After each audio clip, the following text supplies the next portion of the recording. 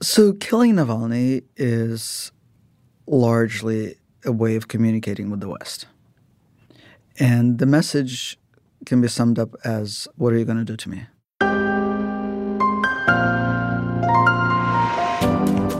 That's my colleague Masha Gessen.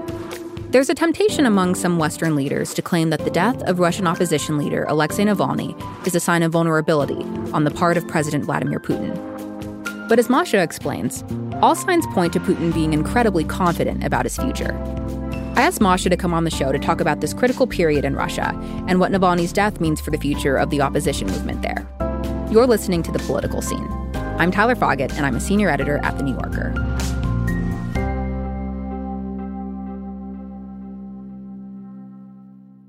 Masha, I want to start by bringing us back to July 18th, 2013, when something quite unusual happened in Russia.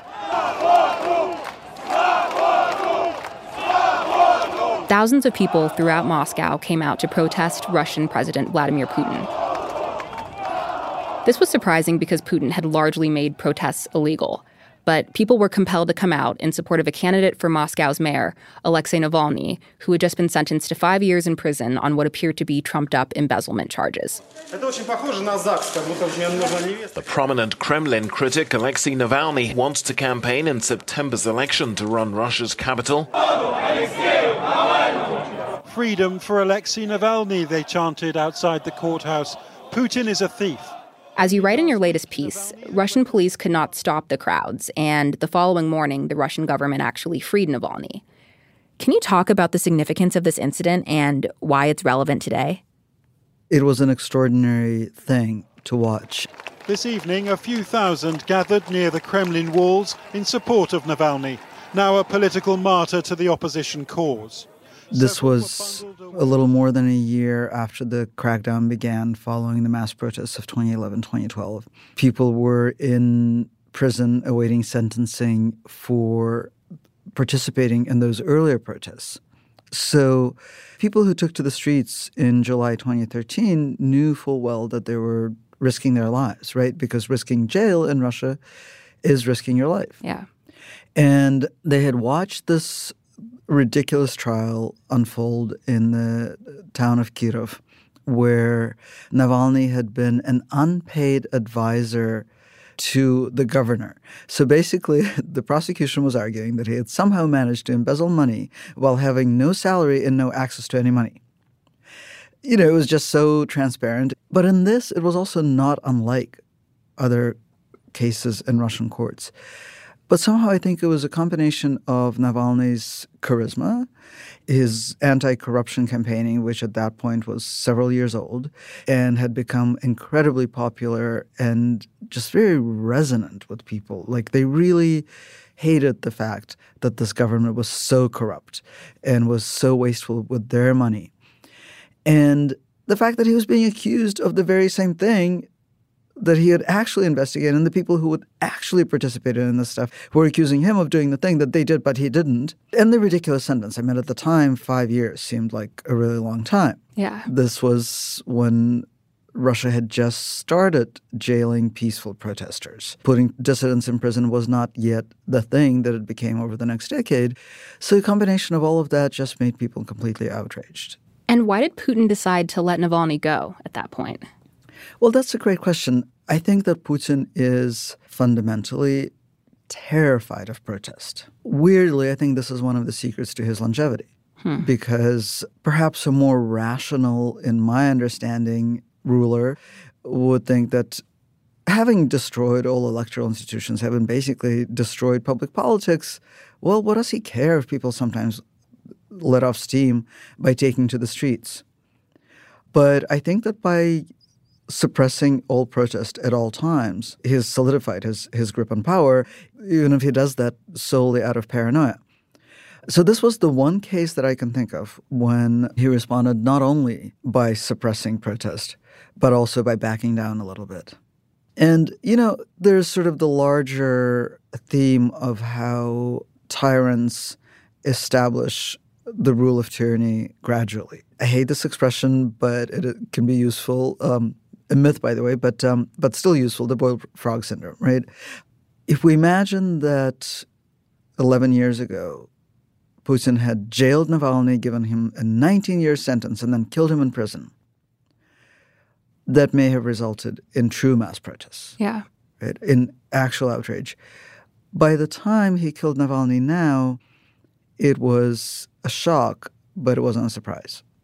I'm wondering if we can go all the way back and talk about when you first heard of Navalny and what your first impressions were of him. So I don't actually remember when I first heard of him. I think I heard of him when he was involved in some ridiculous skirmish when he was a gun rights activist briefly, and I think he tried to go to a club while carrying a gun. He's lived many lives. I think this was like 2007. It's interesting because I've been thinking about whether he's lived many lives or not. And I think he was actually less contradictory than I think I thought at the time, partly because I hadn't gone to the trouble of thinking about his activism in the very early aughts when he was in his 20s. But let me actually take us back there because I think this is super interesting. I think in the early aughts, when he first became involved in political activism, and I had not yet heard of him, he got involved with Yabloko, which was a liberal party, definitely even in the Russian constellation of things, left of center. And this, I think, is important because I think that his later forays into libertarianism and gun rights and, most troublesome, ethno-nationalism were all efforts to build a public politics where public politics had already been destroyed.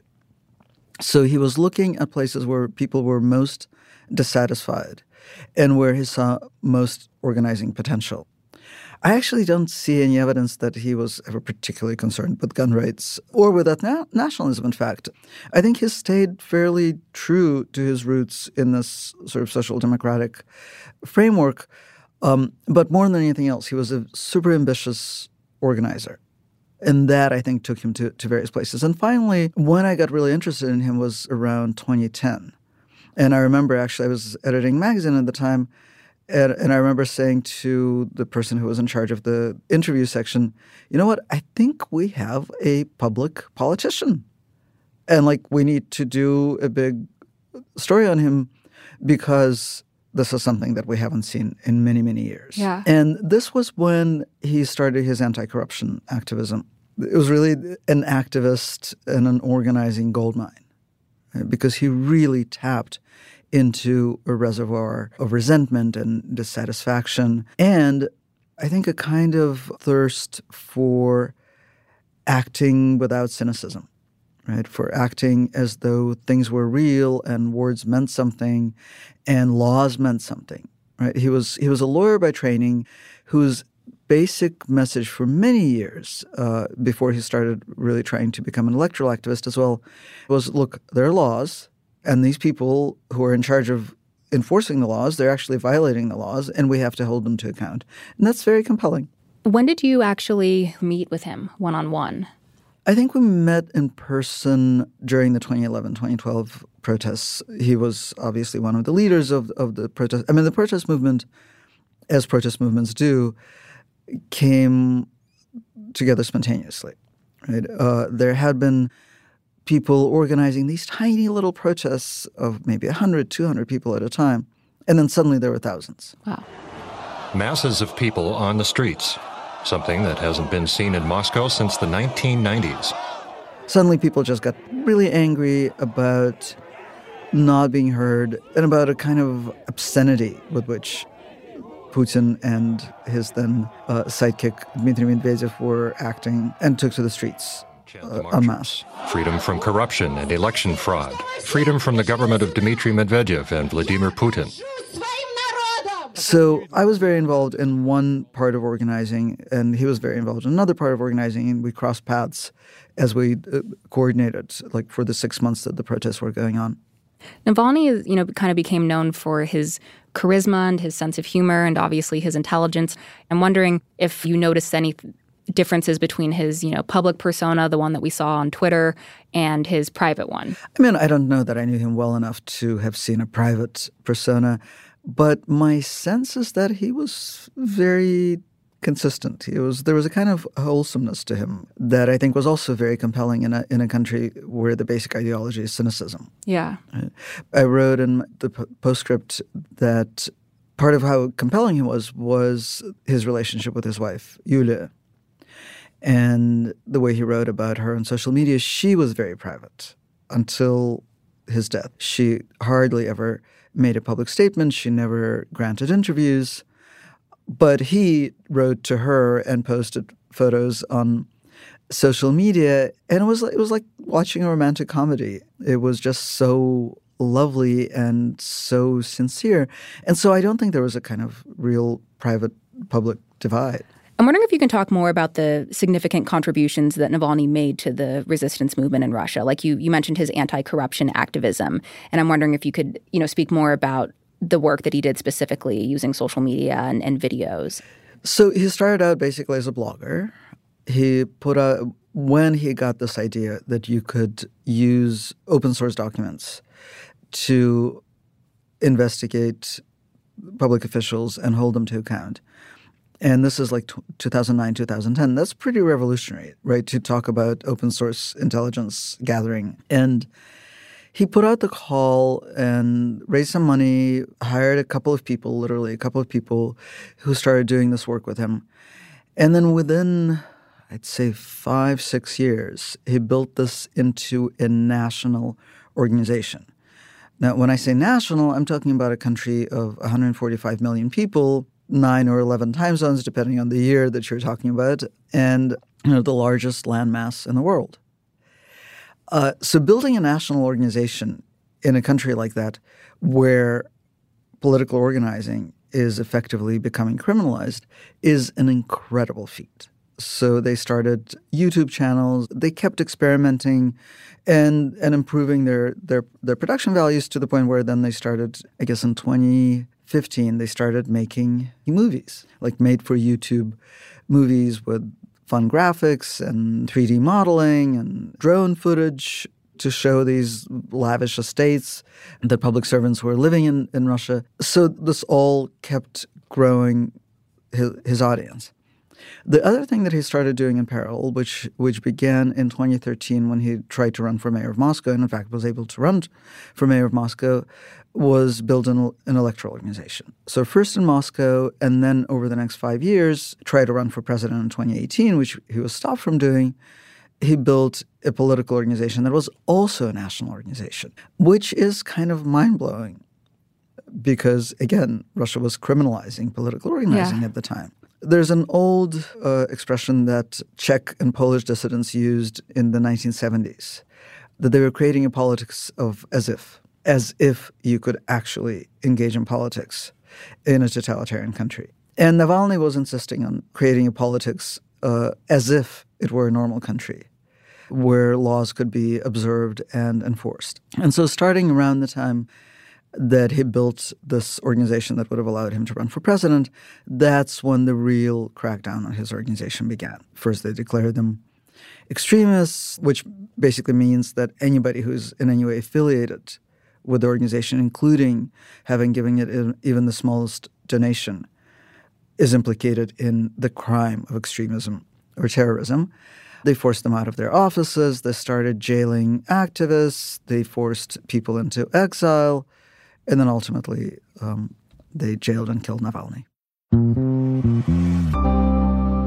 We'll have more after the break.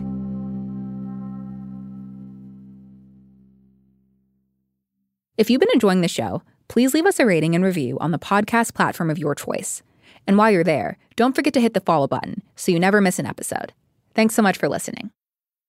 Hi, I'm Lauren Good. I'm a senior writer at Wired, and I'm co-host of Wired's Gadget Lab, along with Michael Calore. Each week on Gadget Lab, we tackle the biggest questions in the world of technology with reporters from inside the Wired newsroom. We cover everything from personal tech, because asking people to put a computer on one of the most personal and sensitive parts of your body is just like, it's a big bet. Broader trends in Silicon Valley, There are just so many laid-off workers out there that workers just don't have a lot of power. In the exciting and terrifying world of AI. It's inevitable that the internet is going to be filled with like AI-generated nonsense, and so he just thinks he might as well make some money playing a small part in a thing that he sees as unstoppable. Wired's Gadget Lab is here to keep you informed and to keep it real.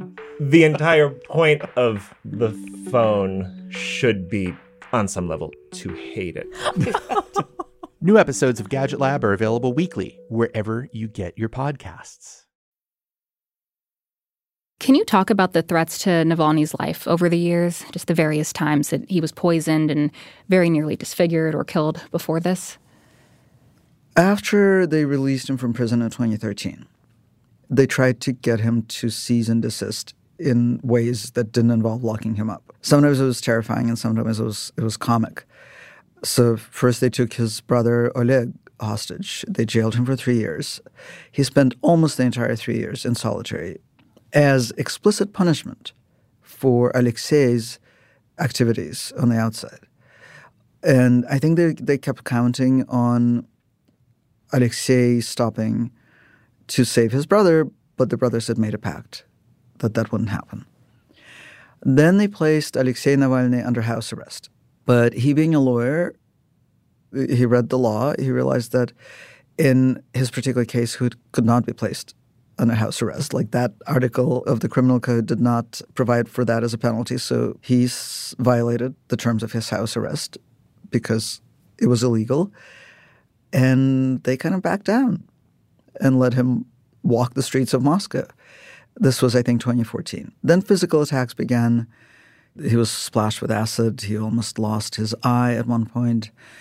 And then, as we know now, but this became clear retroactively after he was poisoned in 2020, for at least 2 or 3 years before that, he was being followed by a group of FSB, the Russian secret police, chemists, killers, the wielders of chemical weapons.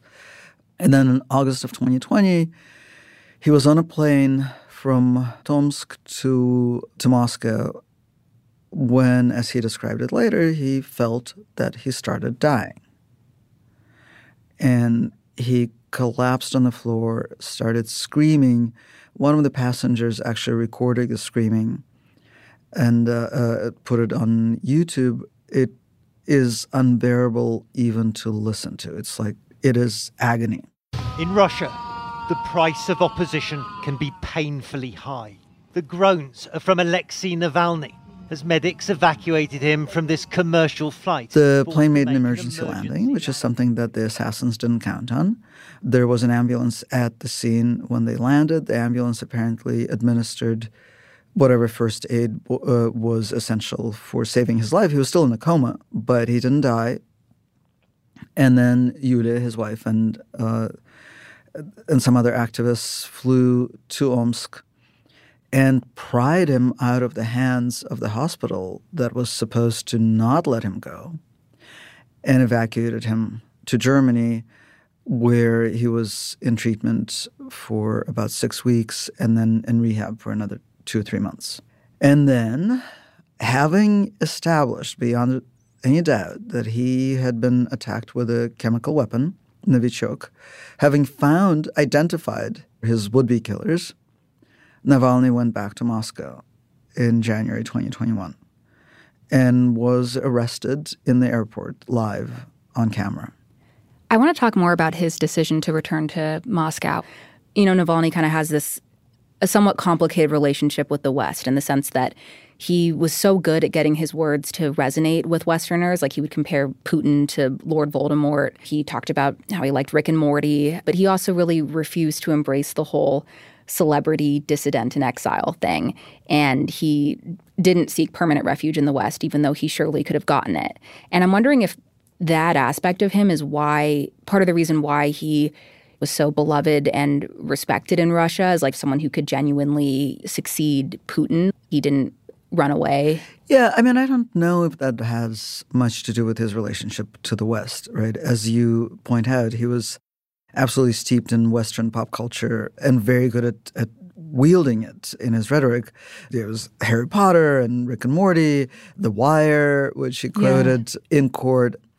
And his daughter, Dasha, who got herself into Stanford without really much participation of her parents. I don't think they particularly wanted her to leave the country. And obviously, after he went back to Russia, his children stayed in the West. And then Yulia, after the full-scale invasion, also went West. I don't think they have a particularly conflicted relationship with the West. I think it was the other distinction that you pointed to, which is the distinction between being a dissident and being a politician. He didn't want to be a dissident. A dissident, in, I think, his understanding and my understanding, is somebody who's primarily concerned with individual responsibility and morality. He saw himself as an organizer, as a politician. And part of that politics, as if, was going back to Russia and continuing to organize. And of course he realized that more likely than not, he would be put in prison. I think he saw two possible scenarios in which he came out on top. One was that he would survive prison and outlive Putin. He's 25 years younger than Putin and just as determined. And so I think he thought he had a chance to be Russia's Nelson Mandela. I think he thought it's possible that mass protests would once again force them to back down. Not that I think he thought it was likely. He was a realist, but I think he thought it was possible, and there were mass protests. But they did not force them to back down.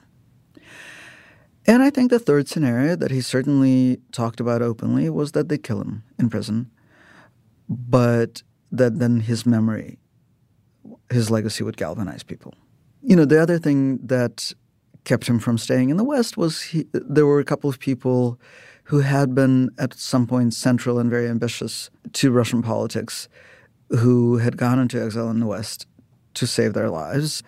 Mikhail Khodorkovsky, the oligarch who spent 10 years in prison and who's been trying, I think in vain, to become relevant to Russian politics again. But it's very clear that he can do it from abroad. And Garry Kasparov, who is brilliant and I think was very inspiring and was very much involved also in the protests of 2011, 2012, but threatened with arrest in 2012, left the country, lives in New York, has also tried really hard to stay relevant and has failed. And I think looking at the examples of these wealthy, resourceful, intelligent, motivated men taught Navalny that you couldn't do it from the outside. So what has the response been like in Russia following Navalny's death? We don't know a lot about Russia anymore. What we can see is that more than 400 people have been detained for memorializing Navalny. They're laying flowers at various sites in his memory. And for doing that, they get detained. If we're talking about 400 people detained, then we're probably talking about tens and possibly even hundreds of thousands of people who've taken that risk. That's huge. It's got to make Putin very afraid. And I always do this, so I'm just going to say it again. Just because he's afraid doesn't mean that he's weak. I think that part of his paranoia is what keeps him strong. His hold on power is quite tight. But it does scare him when people take to the streets. The next inflection point in the Russian reaction is going to be the burial or memorial service. That could be a moment when there are more protests and more arrests. I want to talk more about Navalny's wife. You know, she just gave these moving remarks after the reports of her husband's death came out, where she said that she would continue his work. You know, you mentioned earlier that she's pretty private, but now that Navalny's gone, I'm wondering what you think is next for her and for the opposition movement. I mean, the answer is I don't know. I can just talk about what I see. Yeah. She gave a 2-minute speech in Munich where she was at the security conference when the news of Navalny's death broke. And it was stunning. Yeah. And then the next day or 2 days later, she gave a speech saying that she was going to take up Alexei Navalny's mantle. And that was a political speech for the ages. I mean, that was just incredible. Привет, это Юлия Навальная. She talked about grief. На моем месте должен быть другой человек. She talked about sharing the grief of people who are mourning Navalny. She talked about rage at Putin for taking away her husband, but also she said, for what he has done to our country, our family, and my husband.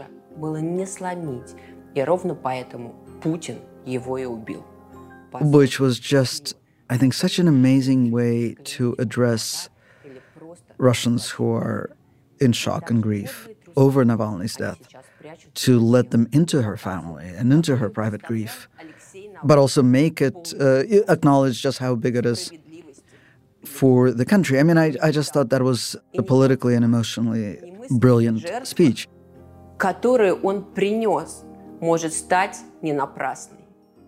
So I think she certainly has what it takes. She has the will, the nerves of steel, and clearly the oratory talent to lead this movement. The question is, what's left of the movement? In some ways, the situation is very different than it was when Navalny made the decision to go back to Russia. What he couldn't have predicted in January 2021 was that just a year later, Russia would stage a full-scale invasion of Ukraine, and that would mean that the center of gravity of the opposition movement, such as it was, and opposition media would move to outside the country. Yeah. Right? So the mechanics of organizing are very different.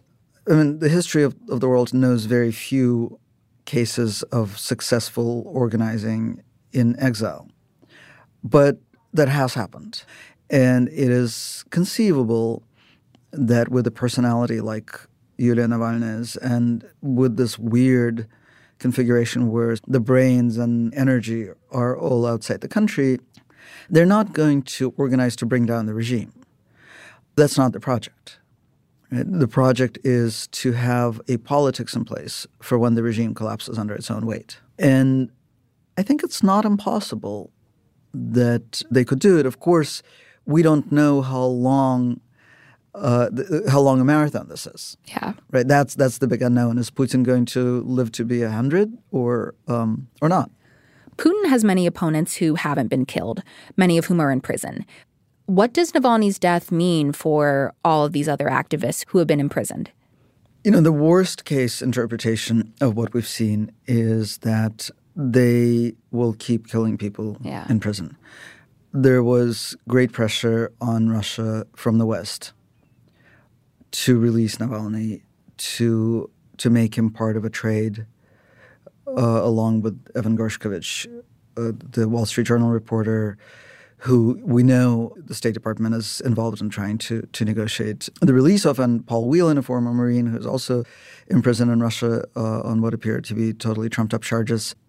So the sort of the darkest interpretation is that this is a warning that if you keep pressuring us and keep meddling in what we consider to be our own affairs, we're just going to be killing people that you're paying attention to. If that's how they're thinking about it, that's an absolute, I hate using this term, but I can't think of another, it's a game changer, right? Because sort of historically, what has kept people alive in prisons in totalitarian countries, not just the Soviet Union and Russia, but elsewhere, is the world's attention. The postcard writing campaigns, all of these things that remind these governments that someone is looking, that they can't just do whatever they want to people. So we've traditionally thought that silence is our biggest enemy. If the message they're sending is we're actually going to be killing people if you're paying attention to them, that's absolutely terrifying. And that takes away the last available human rights tool from the West. So the answer is I don't know what's going to happen to these prisoners of conscience, but it is a horrible, horrible sign for them and for other people who are on Russia's lists. After the break, Masha explains the motivation behind President Biden's new round of sanctions against Russia. President Biden has announced a new round of sanctions against Russia's government, targeting its military operation in Ukraine and also some of the people who were in charge of the prison camp where Navalny died. Before we get into the effectiveness or lack thereof of these sanctions, if you can talk about why it is that sanctions are sort of the go-to tool that the U.S. uses to go after Putin. So the history of sanctions is twofold. There's a kind of theory of change that goes with sanctions that the U.S. uses internationally. So it's not just in relationship to Russia. And the theory of change is generally that if people are poor and miserable, they will rise up. It's a theory of change that has been disproven over and over and over again. Why it remains a tenet of U.S. foreign policy escapes me. It really is like a crazy person expecting a different result. The history of Russia sanctions specifically is that in 2009, a Russian accountant named Sergei Magnitsky was basically killed in prison in Moscow. He was imprisoned because he had exposed a corruption scheme that went all the way up to the top of the Putin government. His employer, an American investor named William Browder, immediately after his death, evacuated his entire investment company to London and turned it into basically an investigative outlet to try to figure out what happened to Magnitsky, who was responsible for the corruption scheme, and who was responsible for his death. And then they came up with this idea that these people should go on a sanctions list, which would mean that they would lose access to their assets abroad, which many of them had. They would lose the ability to travel abroad, and they would be put on notice in general. So he got the Magnitsky Act passed in both the European Union and the United States. And so the United States Treasury, weirdly, is in charge of annually adding people to the so-called Magnitsky list. And I think that at the time, the campaign was inspired and possibly even somewhat effective. It was really the first attempt to hold Russian officials accountable in the West, which to them had, until that point, felt like a playground. They could buy property here. They could send their kids to school here. They could vacation here. They could spend half their lives here. And then Russia was this extraction country where they got their money and killed people. But the situation has changed profoundly. Russia is isolated from the West, not because of sanctions these days, but because it's waging this war in Ukraine. Sanctions have contributed to this isolation, but they've played a very minor role. Russia has self-isolated. When the U.S. does things like impose sanctions on prison officials, that's straight out of the Magnitsky Act, that was meaningful at the time. But it's ridiculous now because these guys are prevented from leaving the country by Russian law. Nobody who is connected with the security services is allowed to leave the country. So it looks silly and gratuitous. And ultimately, I just don't think it's effective. It's also $500 million worth of sanctions just isn't very impressive when there's the question of $300 billion of Russian central bank assets, which have been frozen in the West. But nobody has figured out how to actually seize the assets and use them in some way that would actually harm Russia, or at least harm its ability to wage war in Ukraine. Putin's been saying that, despite previous sanctions that the U.S. and other Western countries have put on Russia during the Ukraine war, that Russia is doing quite well economically and that the sanctions haven't really had an effect.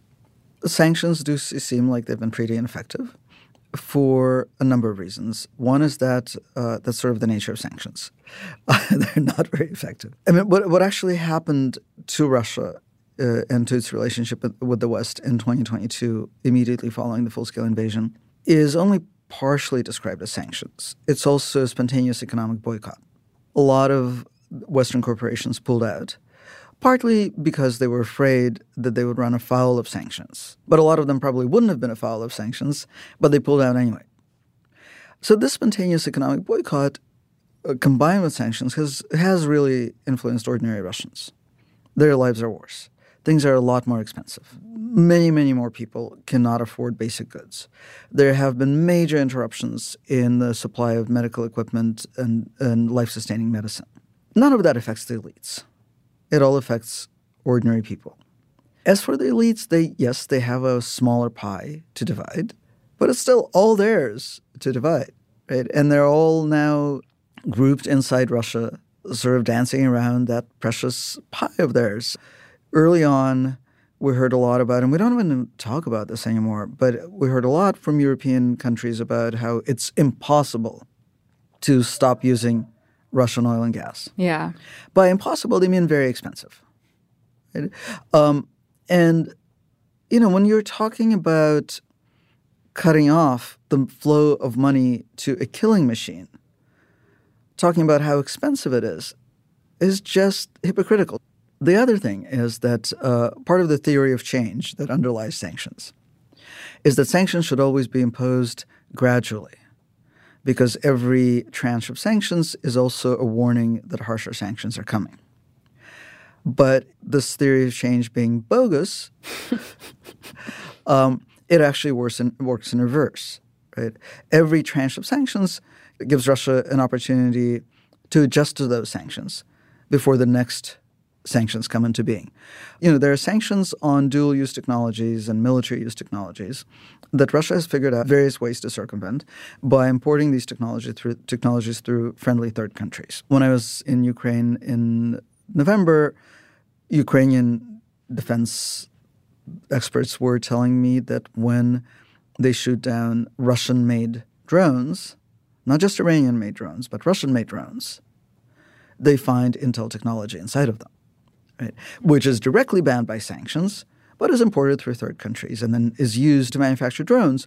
And so, when Ukrainian defense officials are telling me that while they were waiting for Western equipment to arrive so they could launch the counteroffensive, Russia set up mass production of drones, which is something that Ukraine hasn't been able to do so far.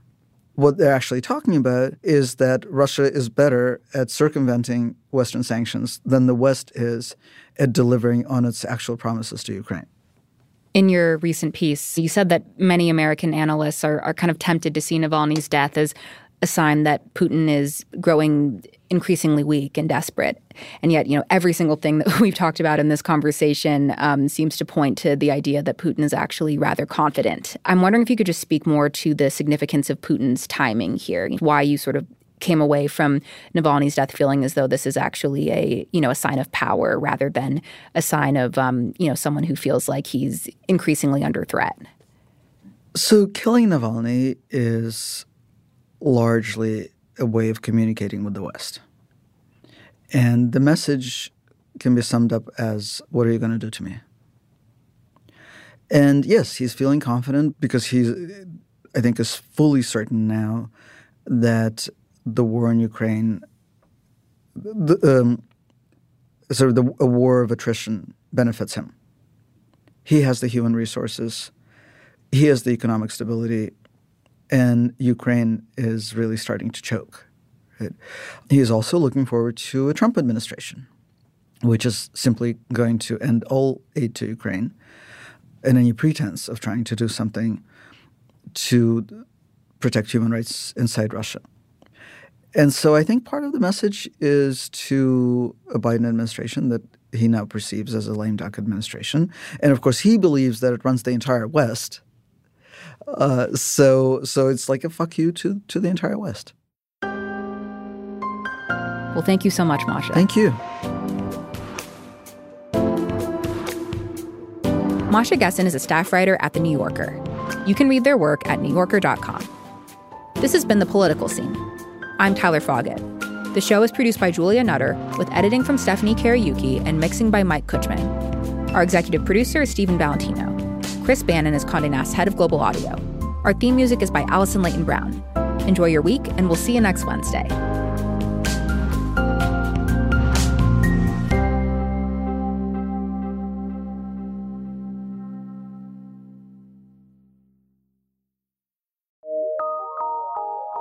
from PRX.